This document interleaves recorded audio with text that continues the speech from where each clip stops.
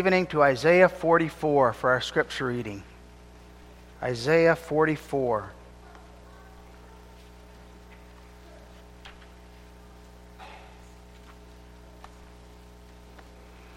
We read this chapter in connection with Lord's Day 35, which speaks of the Second Commandment. And the Second Commandment is worded, "Thou shalt not make unto thee any graven image, or any likeness of anything that is in heaven above, or that is in the earth beneath, or that is in the water under the earth. Thou shalt not bow down thyself to them, nor serve them. For I, the Lord thy God, am a jealous God, visiting the iniquity of the fathers upon the children, unto the third and fourth generation of them that hate me, and showing mercy unto thousands of them that love me, and keep my commandments." We turn now to Isaiah chapter 44, and we hear the inspired, infallible word of God. "Yet now hear, O Jacob my servant, and Israel whom I have chosen. Thus saith the Lord that made thee, and formed thee from the womb, which will help thee. Fear not, O Jacob my servant, and thou Jeshurun whom I have chosen. For I will pour water upon him that is thirsty, and floods upon the dry ground. I will pour my spirit upon thy seed, and my blessing upon thine offspring. And they shall spring up as among the grass, as willows by the water courses. One shall say, I am the Lord's, and another shall call himself by the name of Jacob, and another shall subscribe with his hand unto the Lord, and surname himself by the name of Israel. Thus saith the Lord, the King of Israel, and his Redeemer, the Lord of hosts, I am the first, and I am the last, and beside me there is no God.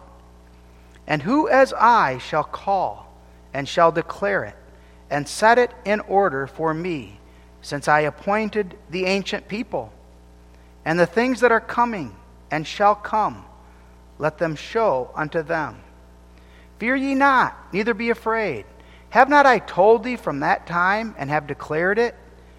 Ye even are my witnesses. Is there a God beside me? Yea, there is no God. I know not any. They that make a graven image are all of them vanity, and their delectable things shall not profit. And they are their own witnesses. They see not, nor know, that they may be ashamed. Who hath formed a god, or molten a graven image that is profitable for nothing? Behold, all his fellows shall be ashamed, and the workmen, they are of men. Let them all be gathered together. Let them stand up. Yet they shall fear, and they shall be ashamed together. The smith with the tongs both worketh in the coals, and fashioneth with hammers, and worketh it with the strength of his arms. Yea, he is hungry, and his strength faileth. He drinketh no water, and is faint. The carpenter stretcheth out his rule. He marketh it out with a line. He fitteth it with planes, and he marketh it out with a compass, and maketh it after the figure of a man, according to the beauty of a man, that it may remain in the house. He heweth him down cedars, and taketh the cypress and the oak, which he strengtheneth for himself among the trees of the forest. He planteth an ash, and the rain doth nourish it. Then shall it be for a man to burn, for he will take thereof and warm himself. Yea, he kindleth it, and baketh bread. Yea, he maketh a god, and worshippeth it. He maketh it a graven image, and falleth down thereto. He burneth part thereof in the fire, with part thereof he eateth flesh. He roasteth roast, and is satisfied. Yea, he warmeth himself, and saith, Aha, I am warm. I have seen the fire. And the residue thereof he maketh a god, even his graven image. He falleth down unto it, and worshippeth it, and prayeth unto it, and saith, Deliver me, for thou art my God. They have not known, nor understood, for he hath shut their eyes, that they cannot see, and their hearts, that they cannot understand. and none considereth in his heart. Neither is there knowledge nor understanding to say, I have burned part of it in the fire. Yea, also I have baked bread upon the coals thereof. I have roasted flesh and eaten it. And shall I make the residue thereof an abomination? Shall I fall down to the stock of a tree? He feedeth on ashes. A deceived heart hath turned him aside, that he cannot deliver his soul, nor say, Is there not a lie in my right hand?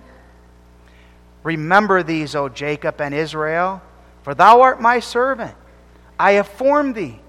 Thou art my servant, O Israel. Thou shalt not be forgotten of me.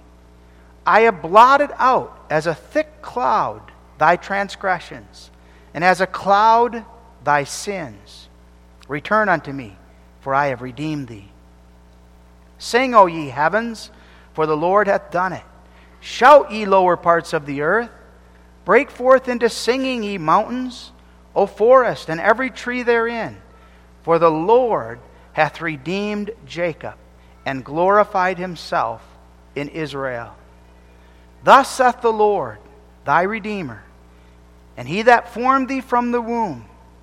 I am the Lord that maketh all things, that stretcheth forth the heavens alone, that spreadeth abroad the earth by myself, that frustrateth the tokens of the liars, and maketh diviners mad, that turneth wise men backward, and maketh their knowledge foolish, that confirmeth the word of his servant, and performeth the counsel of his messengers, that saith to Jerusalem, Thou shalt be inhabited, and to the cities of Judah, Ye shall be built, and I will raise up the decayed places thereof, that saith to the deep, Be dry, and I will dry up thy rivers, that saith of Cyrus, He is my shepherd, and shall perform all my pleasure, even saying to Jerusalem, Thou shalt be built, and to the temple, Thy foundation shall be laid. We read that far. May God bless the reading of His Word to our hearts. As I stated, we read that in connection with Lord's Day 35. Found in the back of our Psalters on page 21. We have question and answers 96, 97, and 98.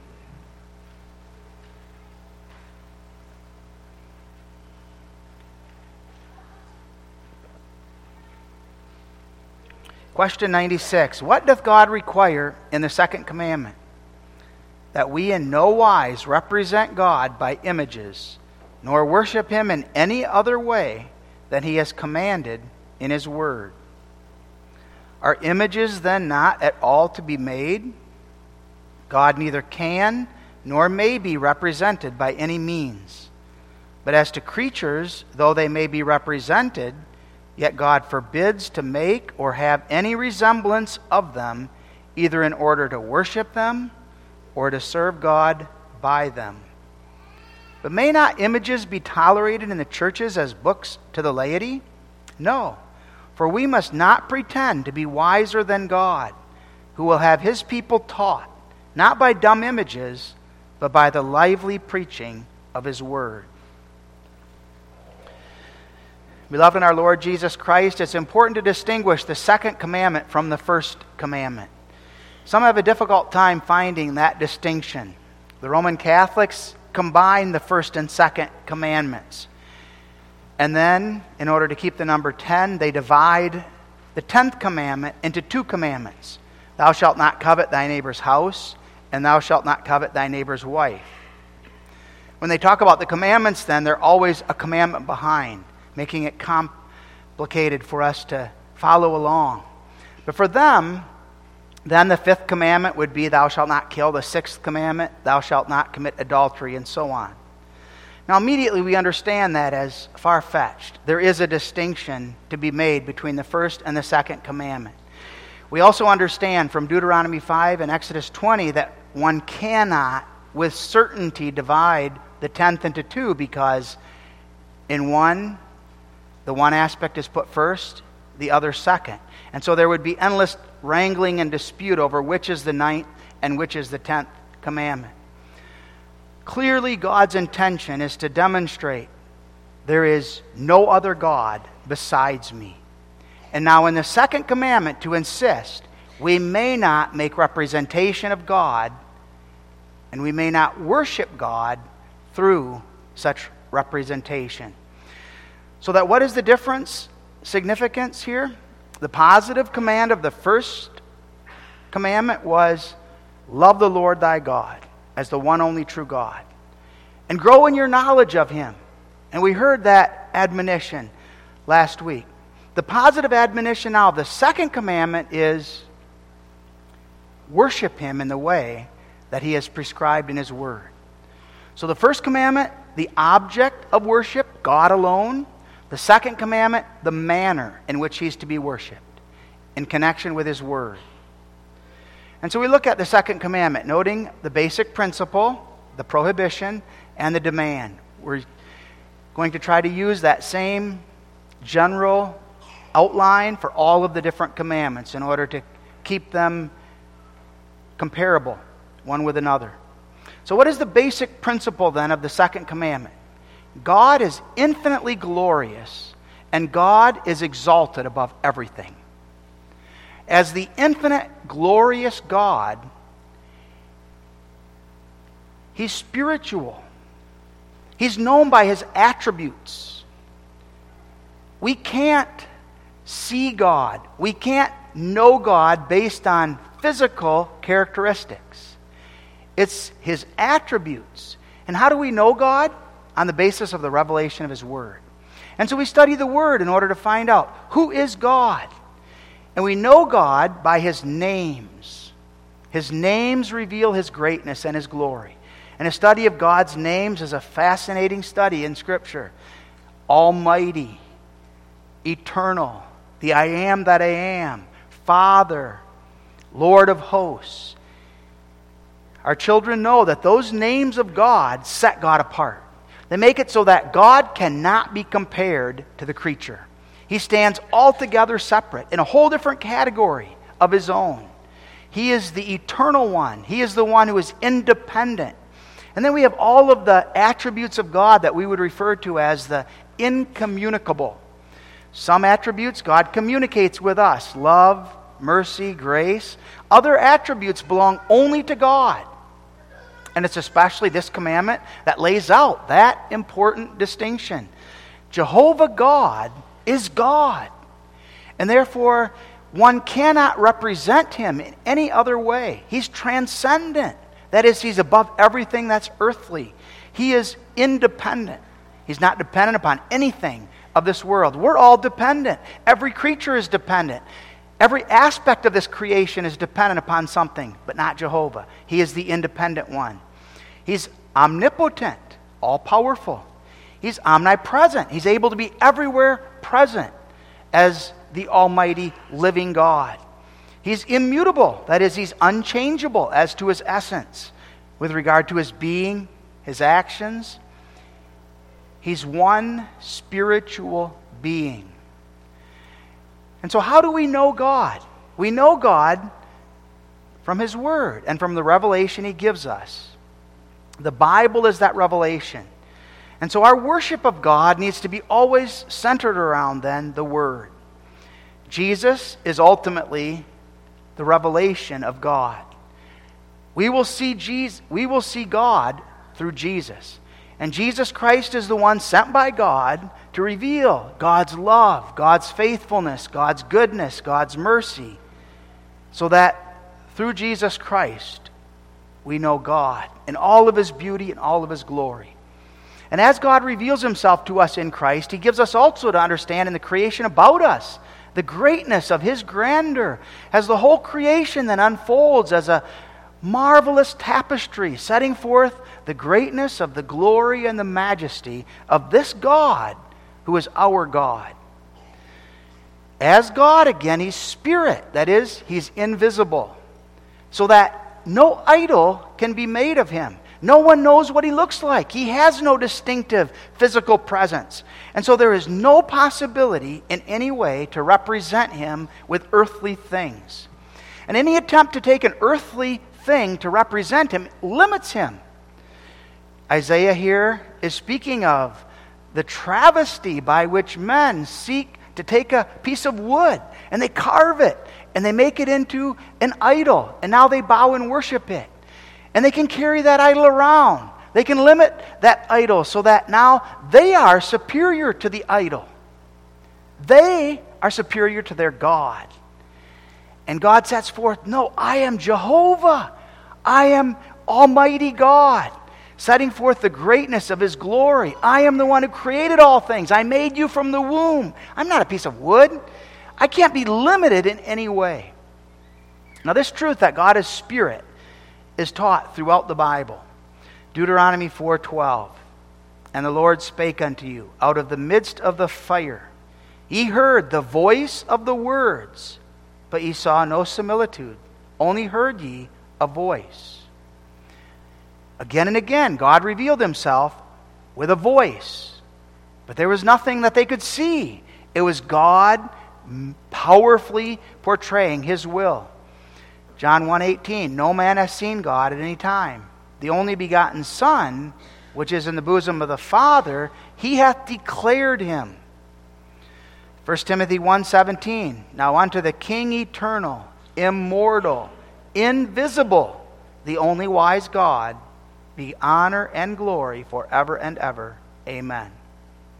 And then John 4:24, God is Spirit, and they that worship Him must worship Him in spirit and in truth. Those passages serve as the basis, the foundation of the Second Commandment. God and all of His perfections cannot be seen. There's no possibility of limiting them to something that's earthly. And so it's impossible to make an image, a picture of something that's invisible. As to His very essence, He's spiritual. And so that means negatively, God has nothing material. He can't be limited as to His form or as to His extent. Now the Bible talks, we know, about God seeing, God having eyes, having arms, His right hand. But all of those we understand to be expressions that merely are figures of speech. We call them anthropomorphisms. They're helping us try to understand God and His glory. And so that they try to portray God then from our perspective. And we understand what it is to have a right hand. We understand what it is to have eyes. But we understand also God as a spiritual being doesn't have any of those physical properties. Positively then, we say about God, He is His attributes. God is eternity, immortal. He is love, mercy, compassion, all of the various attributes. Now that's different from us. Our physical attributes have their substance in and are limited by the substance of which we are made, our bodies. All creatures have their virtues by virtue of their created substance. Eyes, the color of their hair, how they're built, whether they're medium built, whether they're more burly. God, however, we can't speak of in any kind of physical manner. God is pure spiritual being. And that's the confession that the Scriptures bring us to. We know Him by His Word. And as a pure spiritual being, all of His attributes then are spiritual as well. He is light, He's life, He's glory. It is impossible then to represent this spiritual being in any way earthly. And that's the prohibition now of the Second Commandment. Image worship is prohibited. Thou shalt not make unto thee any graven image or any likeness of anything in heaven or anything on earth or anything in the water under the earth, nor may we bow ourselves down to them to worship them. To worship or represent our spiritual God with an earthly image is to make a lie about God. And to worship now that lie. And that's the point that Isaiah here, by the inspiration of God, is driving home to the Israelites. You are living a lie by worshiping images. You are not living according to the truth. The image worshiper depicts God as a changeable creature, one who was a stump and now has become a person, carved out of the stump. The image worshiper depicts God as dependent on the human. It was the human that determined what God would look like. It was the human that determined how big he would be. So that the image worshiper now can carry around his God as he pleases. His God is dependent on him rather than he being dependent upon God. Now the difference between the first and second commandment again then is worshiping Jehovah through an image or worshiping the image itself as God. The pagan religions of our day take another god, Buddha, other gods, and they worship them in the place of God. That would be a violation of the first commandment. The second commandment is violated when one attempts to worship God through an idol, through a creature. And that's the fault of Israel during the time of Jeroboam, and was the fault throughout the history of Israel. They attempted to worship God through the image that they constructed. Now, in time, violation of the second commandment always became violation of the first. And we can understand that. If you're worshiping supposedly God through this golden calf, pretty soon your children are coming with you and you're telling them, no, we're worshiping Jehovah. And they're saying, who is Jehovah? And you tell them he's the God that created everything. He's the God that is everlasting and eternal. Pretty soon the children see the calf and they say, that's our God. They're not worshiping Jehovah through the calf. They begin to worship now the calf. Israel initially did not intend to make a different God. They wanted to worship the God that had brought them out of the land of Egypt, the God that was preserving and keeping them.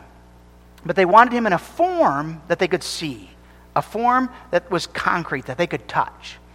And so they took the glory, the honor of the invisible God, and they brought it down into a creature. Later, Jeroboam expressed the same when he built the golden calves in Dan and Bethel. He told the people, worship them. Instead of going back to the temple, you don't need to go to the temple in Jerusalem to worship God. You can worship God here through these golden calves. And again, those who violated the second commandment then by worshiping God through an image eventually replaced that image with God. And they became guilty of another God. Violation of the first commandment. And that history repeats itself. Sin develops in generations. What begins with one sin develops into other sins. And eventually those who begin to worship images become guilty of outright violation of the first commandment, replacing God now with another. Habakkuk 2 in verses 18 and 19 states, what profiteth the graven image, that the maker thereof hath graven it? The molten image, and a teacher of lies, that the make of his works trusteth therein to make dumb idols? Woe unto him that saith to the wood, awake, to the dumb stone, arise, it shall teach. Behold, it is laid over with gold and silver, and there is no breath at all in the midst of it. But the Lord is in his holy temple. Let all the earth keep silence before him. The Lord is in his holy temple. It's before him that we bow alone. Now we realize images of God can be made in many different ways than are laid out here in Isaiah 44. In Isaiah 44, verse 20, the foolishness of the idolater is exposed. He feeds on ashes. A deceived heart hath turned him aside, that he cannot deliver his soul, nor say, is there not a lie in my right hand? But similarly, one who now takes his own idea about God and now transfers it into an image. Now, the Roman Catholic Church is the outstanding group guilty of such violation of the Second Commandment, teaching that God is adored and worshipped through images. Just quoting from their Council of Trent. The Council of Trent would be their, so to speak, confessions that they are bound by. This chapter is entitled The Invocation, Veneration, and Relics of Saints and on Sacred Images. And we read this: Moreover, that the images of Christ, of the Virgin Mother of God, and of the other saints are to be had and retained, particularly in temples, and that due honor and veneration are to be given them, not that any divinity or virtue is believed to be in them, on account of which they are to be worshipped, or that anything is to be asked of them, or that trust is to be reposed in images, as was done of old by the Gentiles, who place their hope in idols.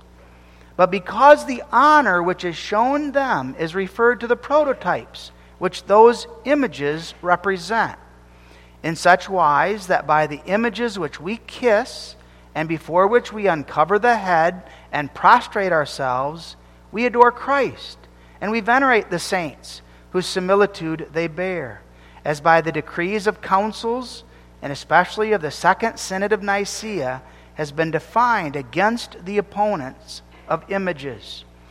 So clearly trying to say, we're not replacing God by them, but we're merely bowing before them in order to worship the one that they represent. So that we're worshiping God through these images. And then going on, they insisted these images then are helpful, they're useful, they're to be included in the church because they're to be used for instruction.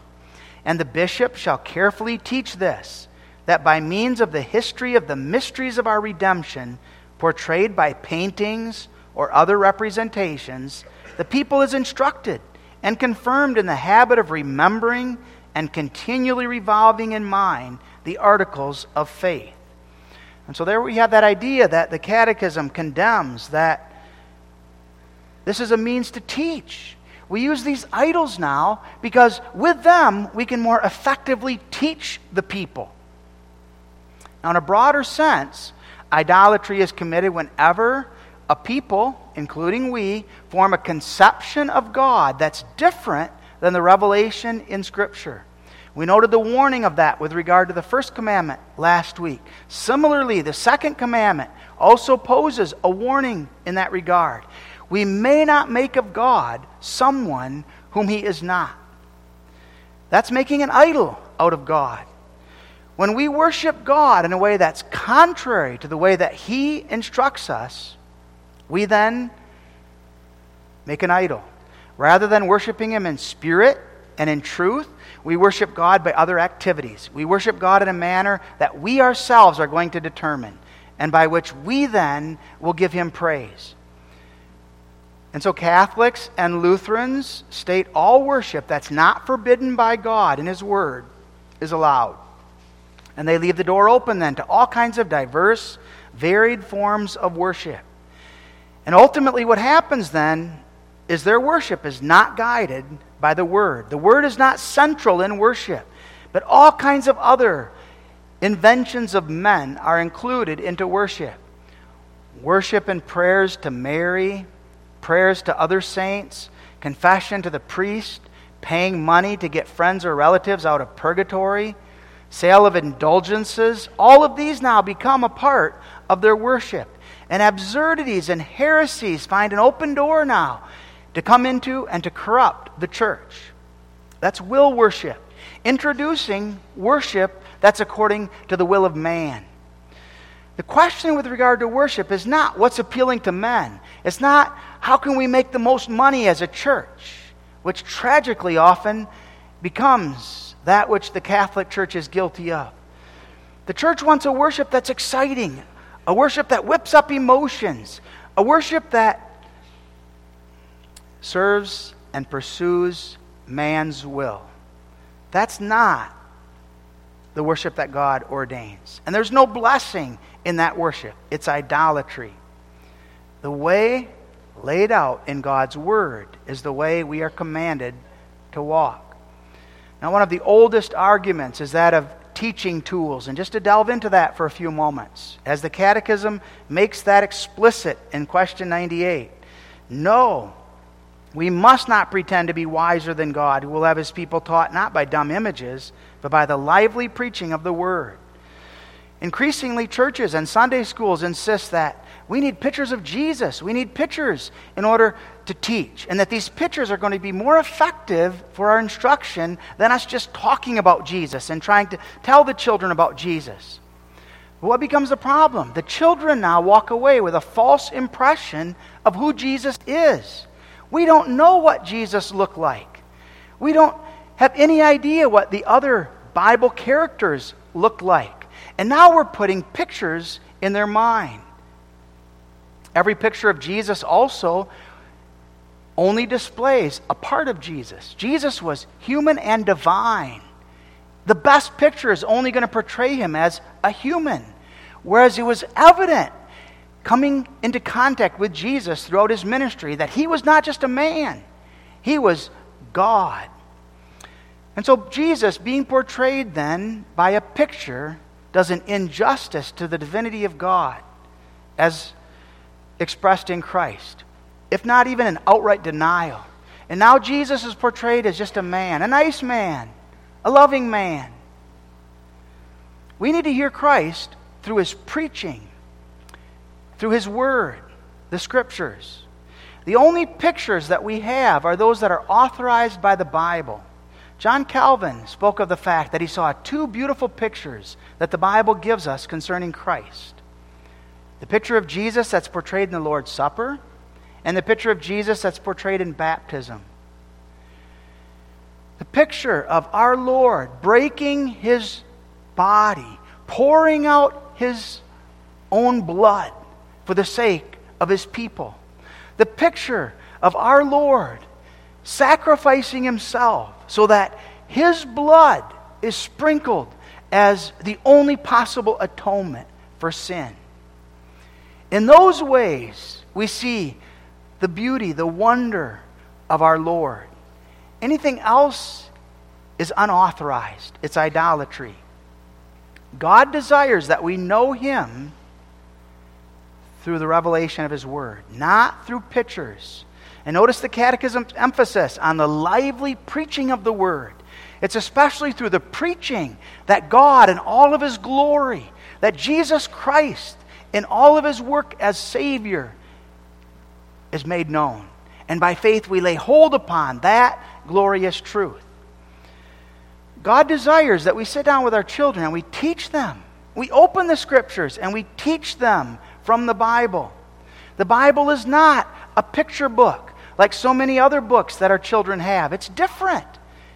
Deliberately, we can't look at pictures that depict Jesus suffering on the cross, pictures that would depict what Jesus did for his people. We talk to them, we explain it to them, and we teach them God, his glory, and Jesus Christ. Now, of course, that doesn't mean that all pictures are wrong. We may have pictures of ourselves, of our children, our homes. We may have pictures of churches, of praying hands, all kinds of different things. But those pictures, those images have their proper place. We don't use them in worship, and we don't worship them. As teachers, as parents, we make use of maps. We make use of means, concrete things that we can use to teach our children. Show them the Sea of Galilee. Show them an outline of the temple and give them a visual of the altar and different things that we're aware of. These can be used for the glory and for the honor of God. But God forbids images of God or Jesus in the instruction and teaching of our children. I fear too often we fall into that temptation, do we not? Rather than sitting down with our children and telling them the stories from the Bible, we resort to graphic picture books, children's Bibles that are filled with pictures, videos maybe that for the most part are portraying things then implanting in their mind things that simply are not true, that cannot be confirmed. We don't know what Noah looked like. We don't know what Joshua looked like. We don't know what Moses looked like. And we don't need to. And our children don't need to have pictures inscribed in their minds of these individuals. The emphasis is not on what they look like. It's what do they do? And that's what we want to explain. That's what we want to delve into the Scriptures in order to teach our children. What did they do? How did they point to Christ? How did they, in their walk and in their conduct, manifest that type that God ordained that would direct us to the Lord and to our Savior? Pictures become a distraction not only, but they become a lie. And every book, every video is going to be different based on the artist's conception. And so the Catechism says, no, don't pretend to be wiser than God. God didn't give you any pictures. And He did that deliberately, because what you need is not pictures. What you need is His Word and the lively preaching of that Word by which we and our children are taught, not dumb images. Now, the Catechism warns us in connection with the Second Commandment that unacceptable worship of God is threatened with terrible judgment. The Second Commandment includes that judgment. For I, the Lord thy God, am a jealous God, visiting the iniquity of the fathers upon the children unto the third and fourth generation of them that hate me. God is a jealous God, and God will visit the iniquity of the fathers upon the children unto the third and fourth generations of them that hate Him. Now, God's jealousy is rooted in His love. Because God loves Himself and He loves His glory, He's jealous then of anything that would rob Himself of that or would direct attention to something else. That's different from our own jealousy. When we're jealous, typically the idea is that we want something that someone else has, and we have a desire for it. And our jealousy then is a sinful jealousy. Not so with regard to God. God is jealous of His own glory, and He will never allow it to be trampled underfoot or given to another. Iniquity is visited then. Now, not as though God punishes righteous children for the sins of their parents. That's not the idea here. The idea rather is this: consequences of sins run through generations. The Bible teaches that what a father does, the children also will mimic. God never punishes innocent children for the sins of their parents. Ezekiel 18 verses 14 through 17 state, He shall not die for the iniquity of his father. He shall surely live. That one will not die because of the iniquity of his father. He'll die because of his own iniquity. But what happens? When the parents are straying from the proper worship of God, then their idolatry, their false worship, is carried on by another generation. And as we pointed out, the parents may have been believing in their heart that they were worshiping Jehovah through that image. But now the children only see the image, and they're worshiping the image as God. And that sin will increasingly develop as God then gives them over to that foolishness. God punishes, we say, sin with sin, so that those who engage in sin, God gives them over to it. Thankful we are for the wondrous grace of God by which for His children, He stops us, He corrects us, He brings us to repentance. But with regard to the wicked, not so. God gives them over, and their sins just continue to develop and increase until the cup of iniquity is filled. The result then is that the generations become cut off then from the blessedness of the covenant. Now, God will never punish one of His elect. Should there be an exception, perhaps, in those generations? All the punishment of God's elect is poured out on Christ. He bore our punishment, and with His stripes we are healed. But God will pluck a brand here, a brand there, out of the fire, and God will show to them the everlasting mercy and the grace of His covenant, and will continue that covenant then in their generations according to His good pleasure.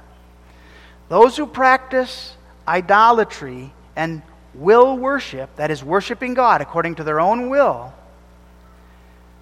without repentance, will be visited with the wrath of God. And that's the testimony of the Scriptures. That's the testimony here of Isaiah in Isaiah 44. Hear, O Jacob, turn, repent, turn from your sin. And if you fail to do so, judgment. Sons who follow in the footsteps of their fathers continue in that punishment.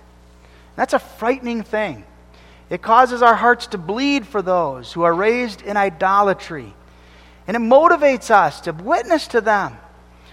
We see the horror of their worship. And we want to do everything we can to talk with them and to speak with them about the wondrous mercies of God, about Jehovah as He's revealed in His Word, to warn them concerning the destruction that accompanies false worship. And for ourselves, constantly examining my own heart, my own life. Am I walking in a manner that reflects my worship of God rightly? Now, this doesn't imply that God's jealousy is limited to the Second Commandment. It's striking that it's laid out here in the Second Commandment, but in no way limited. Image worship especially attacks the glory of God. And image worship denies His infinite majesty. Image worship is an attempt to pull God down and to make it so that man is Lord rather than God, exalting the creature above the Creator. And the consequences of image worship for the generations are so serious that it's laid out here. The consequences of other sins also are serious in their generations, but this more so from other commandments. When worship of God turns from the preaching of the Word, when it begins to follow after now all kinds of other practices, then apart from the grace of God, those generations become further and further removed from Jehovah and from His glory. But what is the demand here? Nor worship Him in any other way than He has commanded in His Word. That's the positive requirement that God sets before us, before which we stand. When you worship me, God says, worship me in connection with my Word. And beloved, we're humbled. What that requires of us, as we saw with the first commandment, we need to know the Word of God. We need to be students of the Word.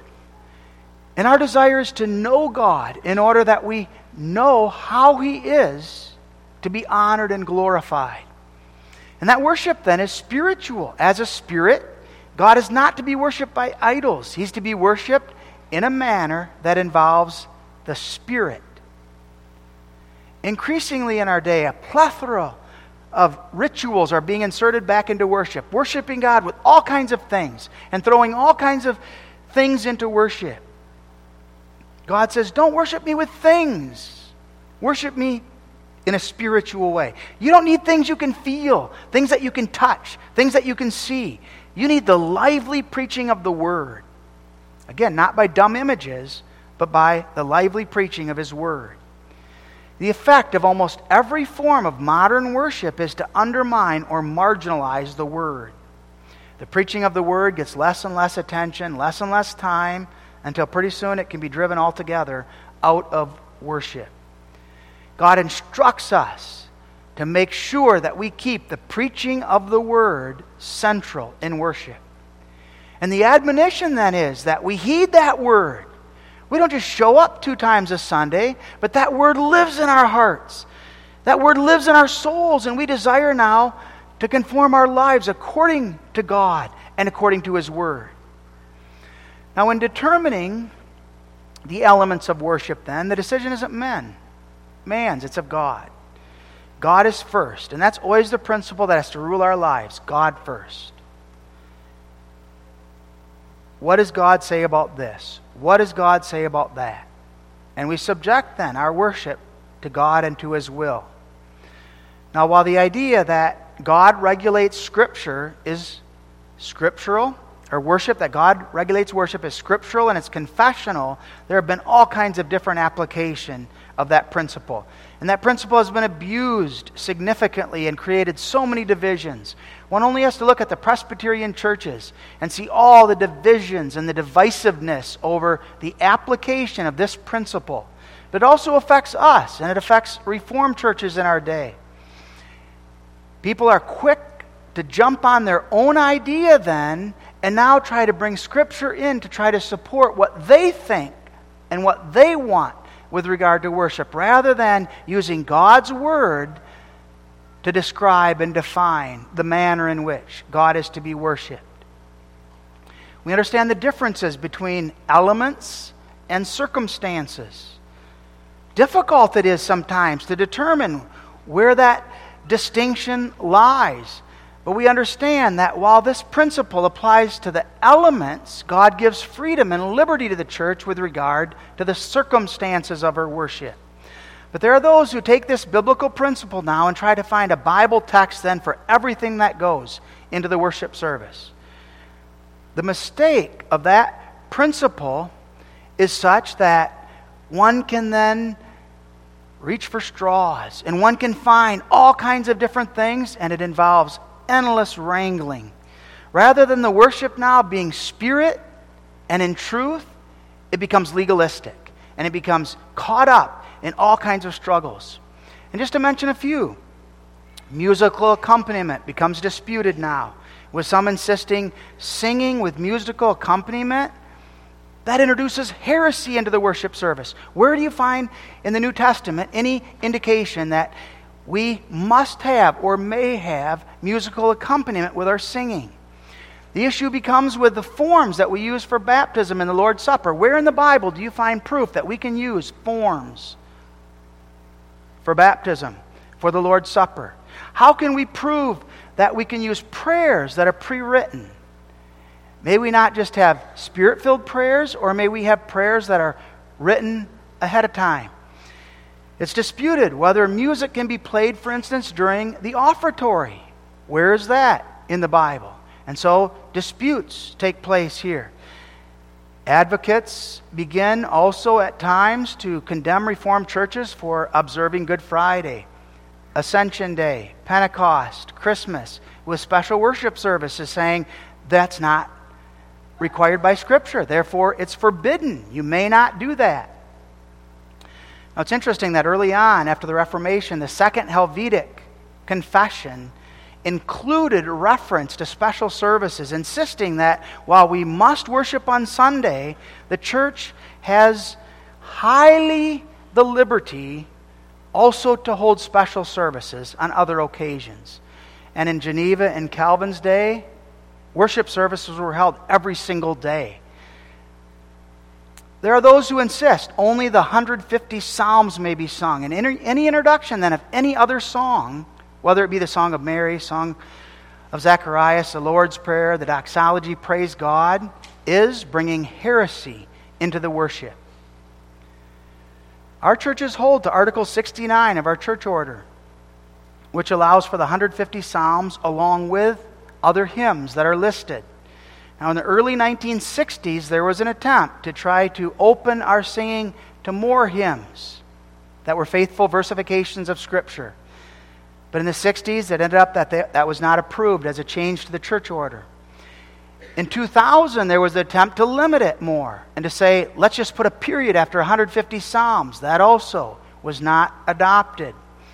The Psalms are the songbook that God gives to His church that centers on God and on His glory. But through the ages, the Reformed churches have never held exclusively to the Psalms. And then one gets caught up in all kinds of disputation over that. Can we sing versifications of the Psalms? Do we have to go back to the Psalter and sing it straight out of the Bible and sing it straight out of the Bible? But never, interestingly, has the singing of the Psalms been defended in Reformed churches on the ground of the regulative principle. Practical arguments generally have been given. The Second Commandment regulates the elements and the content of our worship. And much wisdom is required to know, where is the distinction?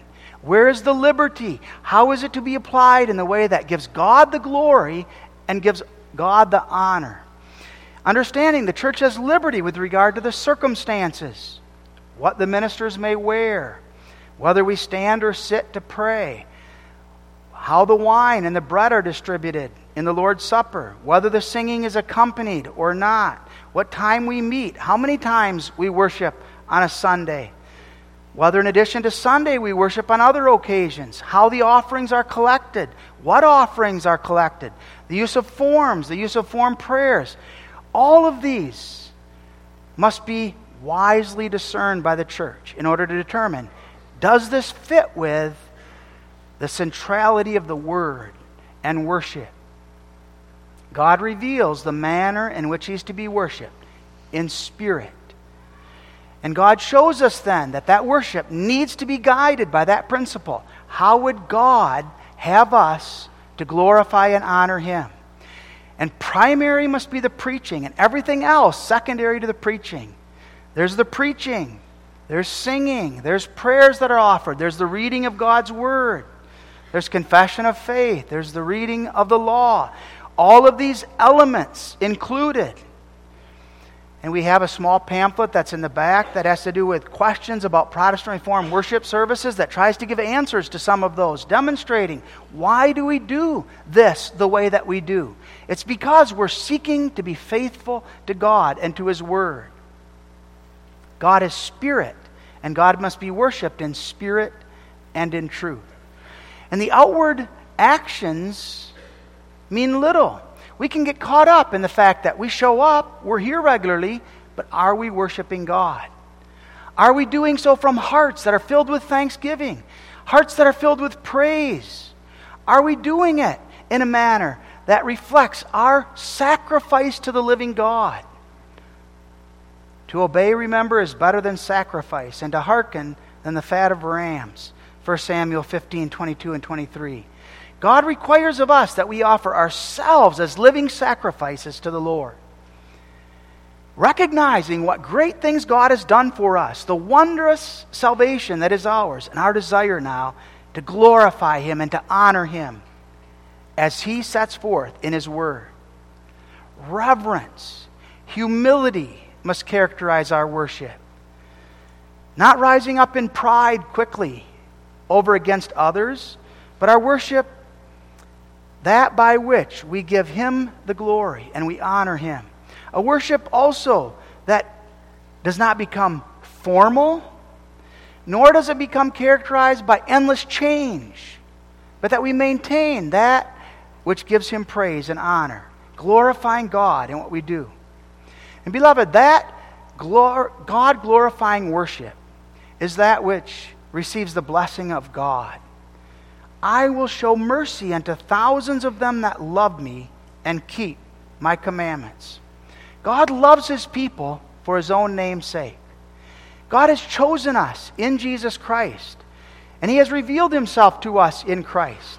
And God is merciful to them that love Him and keep His commandments, because they are His children. They are the objects of His everlasting love and care. Mercy isn't common, it's not something general, it's particular, limited to those who love Him and keep His commandments. And it's only because of that mercy we know that we keep His commandments and that we desire to do so by His grace. God's mercy is the only thing that keeps us from idolatry. And so we search our hearts. We search and examine our worship. Are we worshiping in a manner that gives God glory? Is our worship characterized by the Word? Am I submitting myself to the Word of God as it's set forth through the lively preaching? Do I know the mercy by which I have been sealed through the death and resurrection of my Savior? All who love and fear Him and keep His commandments know His joy, His care for them, and His mercy. And not only that, in their generations. What a gracious God.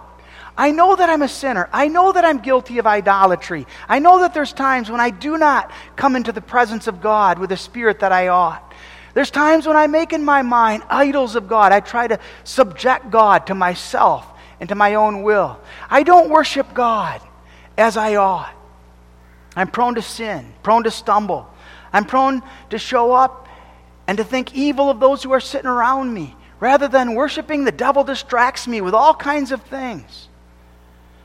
And how often do I not become dissatisfied even with the requirements of God regarding worship?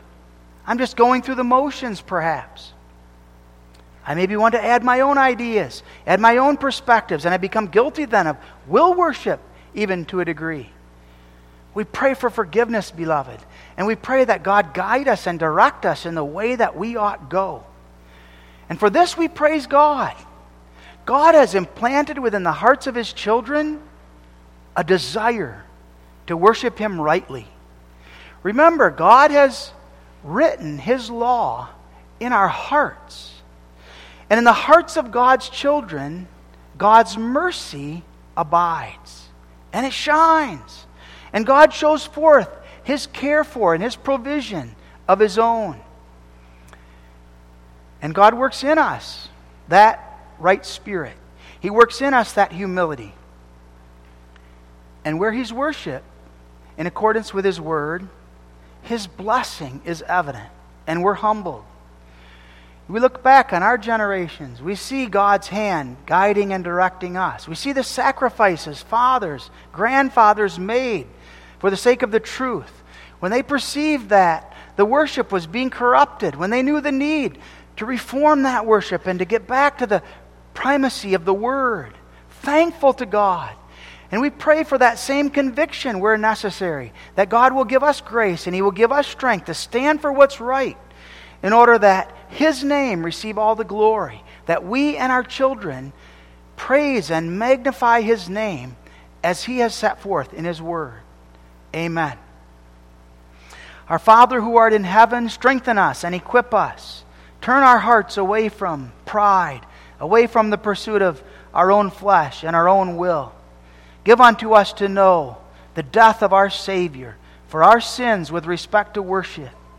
And strengthen us that we might long to worship Thee from the heart, in spirit and in truth, as those who know the wonder of Thy everlasting love and delight in the things of Thy kingdom. And strengthen us then to magnify Thy name in worship. Prick us where we fail. Reform us where necessary. And grant that Thy word might be central in all our lives. Amen.